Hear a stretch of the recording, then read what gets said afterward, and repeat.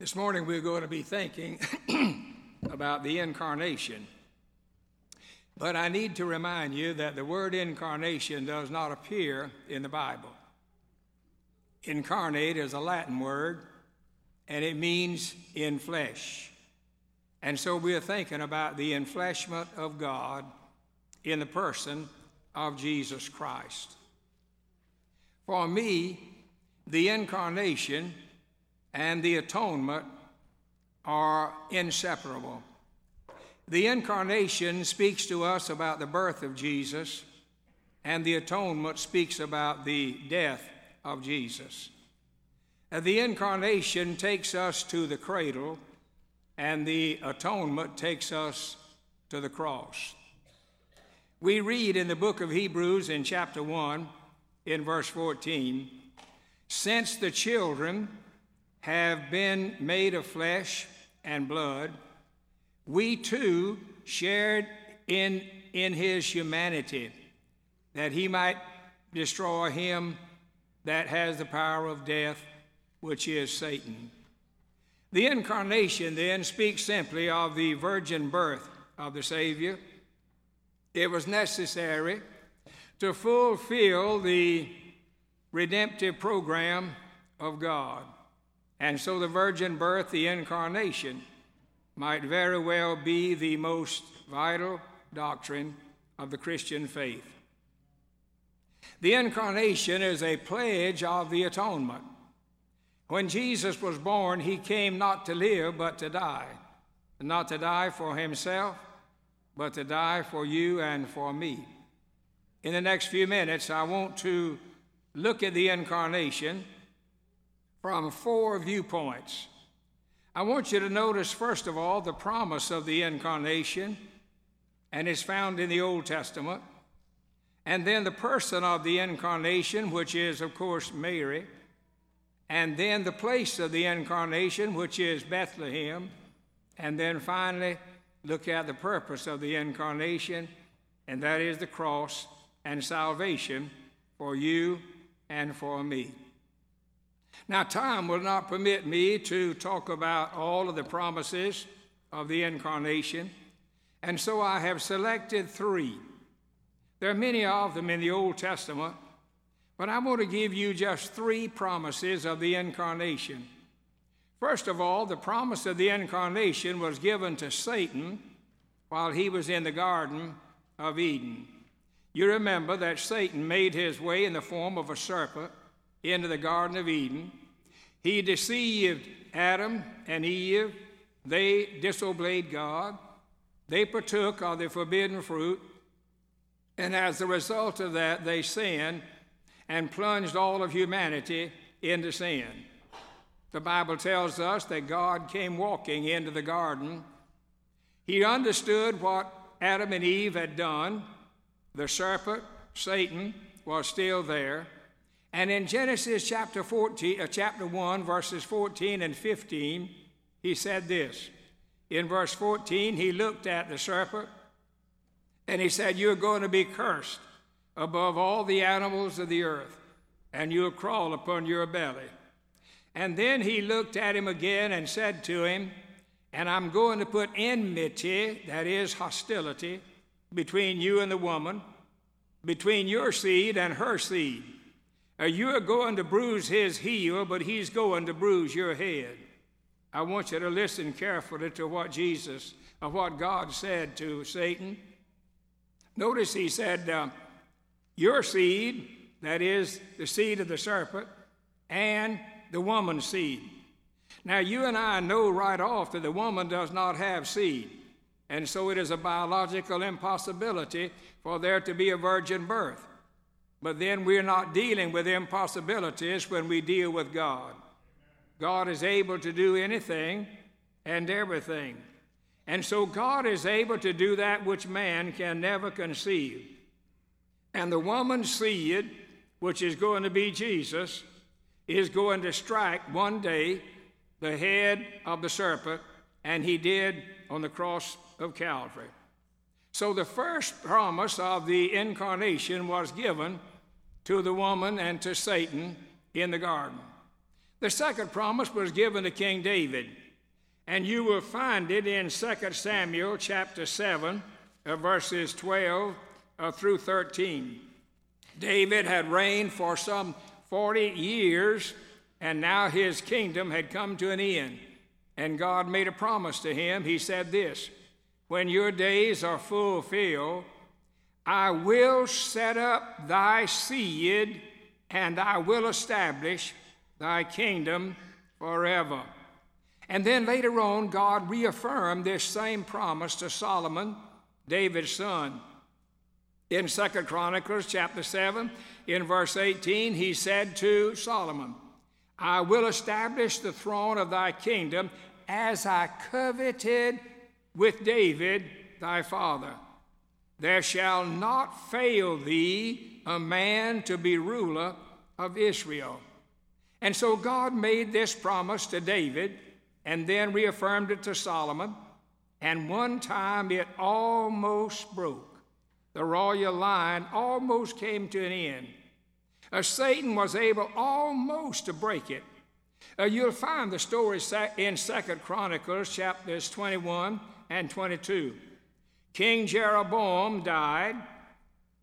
Azariah, his son, became the king.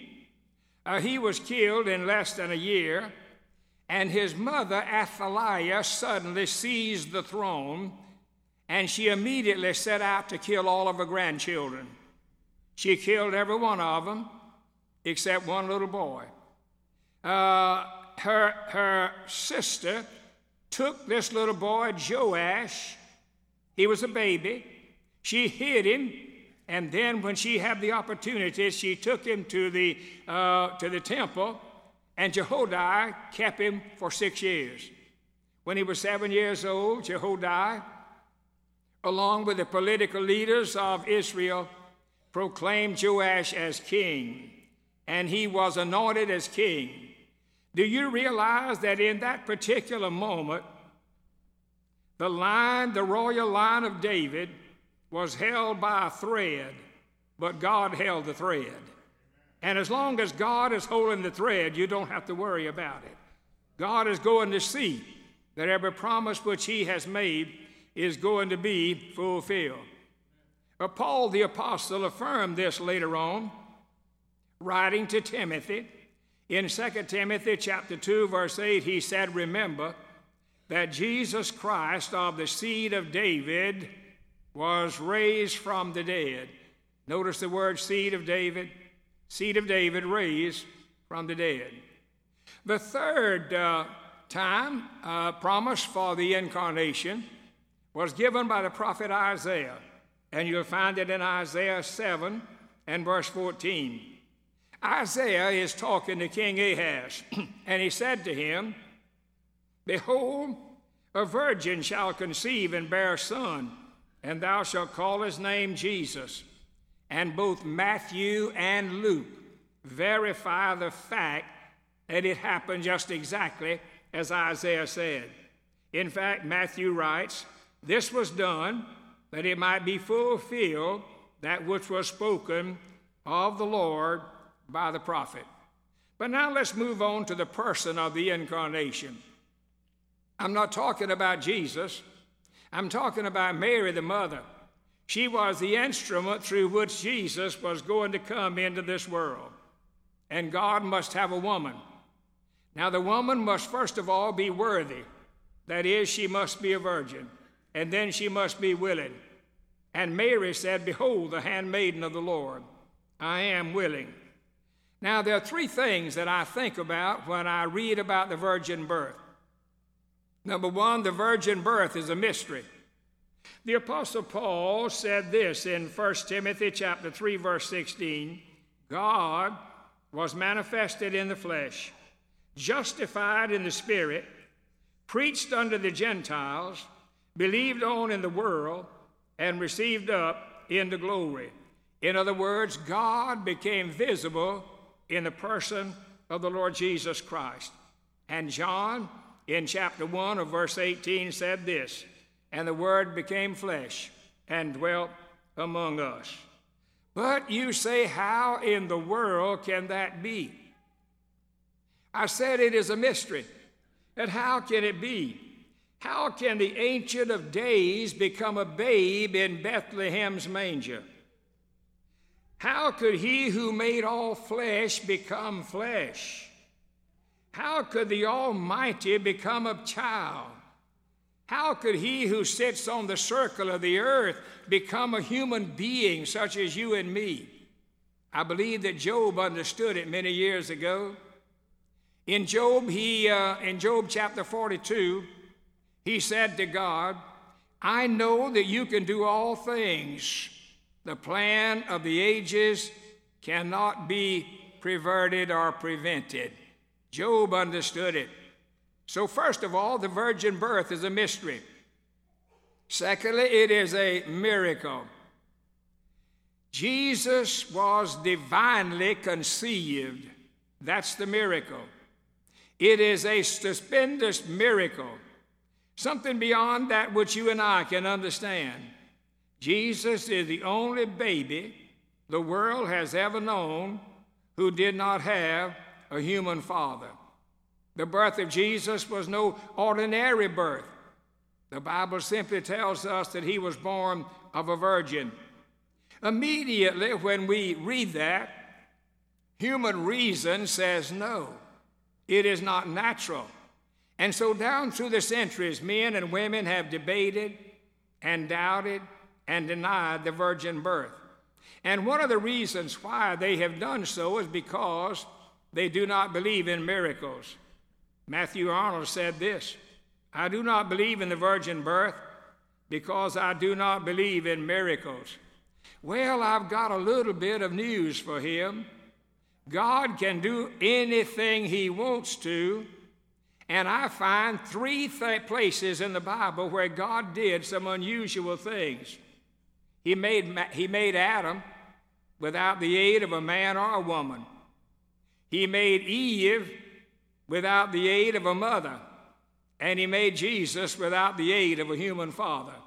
God can do anything that he wants to do. I want you to listen to Gabriel, the angel of the Lord, the one who appeared to Mary living in Nazareth to announce to her about the birth of Jesus. You'll find it in Luke's Gospel, chapter 1, beginning at verse 26 and going down through verse 35.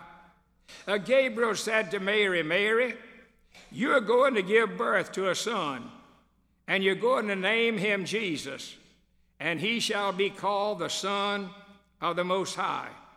And Mary looked at him and said, how can it be? I'm a virgin. I'm not married. I do not know a man. I'm engaged to be married, but I'm not married yet. And then listen to what Gabriel said. He said, the Holy Ghost shall come upon you, and the power of the Almighty shall overshadow you, and that which is born of you is of the Holy Spirit. And so the Holy Spirit, in some mysterious, miraculous manner,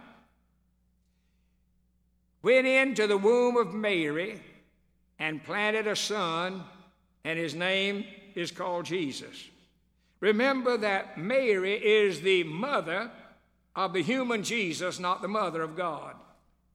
She gave birth to Jesus. She didn't give birth to God. Now, the virgin birth, then, is a historical fact. You cannot explain it biologically, and yet it's one of the most important tenets of the Christian faith. Jesus did not begin when he was born, and he did not die when he died. He arose again. He died, but he rose again. It is an unmistakable account, and it has been verified by Matthew and Luke that Jesus Christ was born of a virgin. It is the only explanation for the sinless life of Jesus. If Jesus had a human father, then he was a sinner. So then the virgin birth is a mystery. We do not understand it. We accept it by faith. It is also a miracle, but thirdly, it's a must. If Jesus Christ was not born of a virgin, if he had a human father, he inherited a sinful nature, And he died on the cross for his sin, not mine and not yours. He could not be a substitute if he had a human father. He had to be sinless himself in order to pay for the sins that you and I have committed. And so it is a must. But look quickly at the place of the virgin birth, of the incarnation. Now the Bible tells us in Micah chapter 5 and verse 2 that the Messiah is to be born in Bethlehem. But God has chosen a teenager living in Nazareth. That's about 70, 80 miles from Bethlehem. And God has to get Mary to Bethlehem in time to give birth to Jesus. So he moves the whole Roman Empire. And Caesar Augustus sent out a decree that all the people should register for a census. And since Mary and Joseph, who was to be married to Mary, were both of the line of David, they had to go back to the city of Bethlehem near Jerusalem to register. And the scripture tells us that it was while they were there that Mary gave birth to her firstborn son. It was exactly as Micah chapter 2 said it would be. But then wouldn't you think that anyway? Because every promise of God is yea and amen. There's never been a promise of God made that he did not move. The place was fulfilled. And later on, the Apostle Paul, writing to the church at Galatia, in chapter 4 and verse 4, he said this: when the fullness of time was come, God sent forth his Son, made of a woman. The Apostle Paul also tells us about not only the place, but also the time of the birth of the Savior. It corresponds exactly with what Isaiah said in Isaiah 9 and in verse 6, when he said, unto you a child is born. That's the incarnation. Unto you a son is given. That's the atonement. That's the death of the Lord Jesus. I come then to the last thing about the incarnation, and that is the purpose for it. Why must all of this happen in order for God's program of salvation to be fulfilled? And what was the purpose of it? I simply mentioned three things to you. Why did Jesus come into this world in the form of a baby? To reveal God the Father to you and me. God is a spirit. You and I cannot see God. The Bible said no man hath ever seen God. One day, Thomas said to him, Philip said to Jesus, if you will show us the Father, it'll satisfy us. And he said to Philip, have I been so long with you, and have you not known me? He that hath seen me have seen the Father. Jesus came first of all to reveal the invisible God to you and me. Secondly, he came to redeem us from our sin and to make it possible for us to have the peace of God and access to God, and then one day the very presence of God in heaven. Thirdly, he came to reconcile man unto himself. When Adam and Eve sinned, there was a separation between God and Adam, and man needed to be reconciled to God, but man cannot reconcile himself. Man cannot pay the ransom price for the sin that he's committed. God had to do it, and that's what he did in the incarnation. You and I have a miraculous Savior. His birth was miraculous. His resurrection was miraculous. His life was miraculous. And he's ready and willing to perform a miracle in your life if only you will give him your permission. Let's pray. Heavenly Father, I thank you for the incarnation.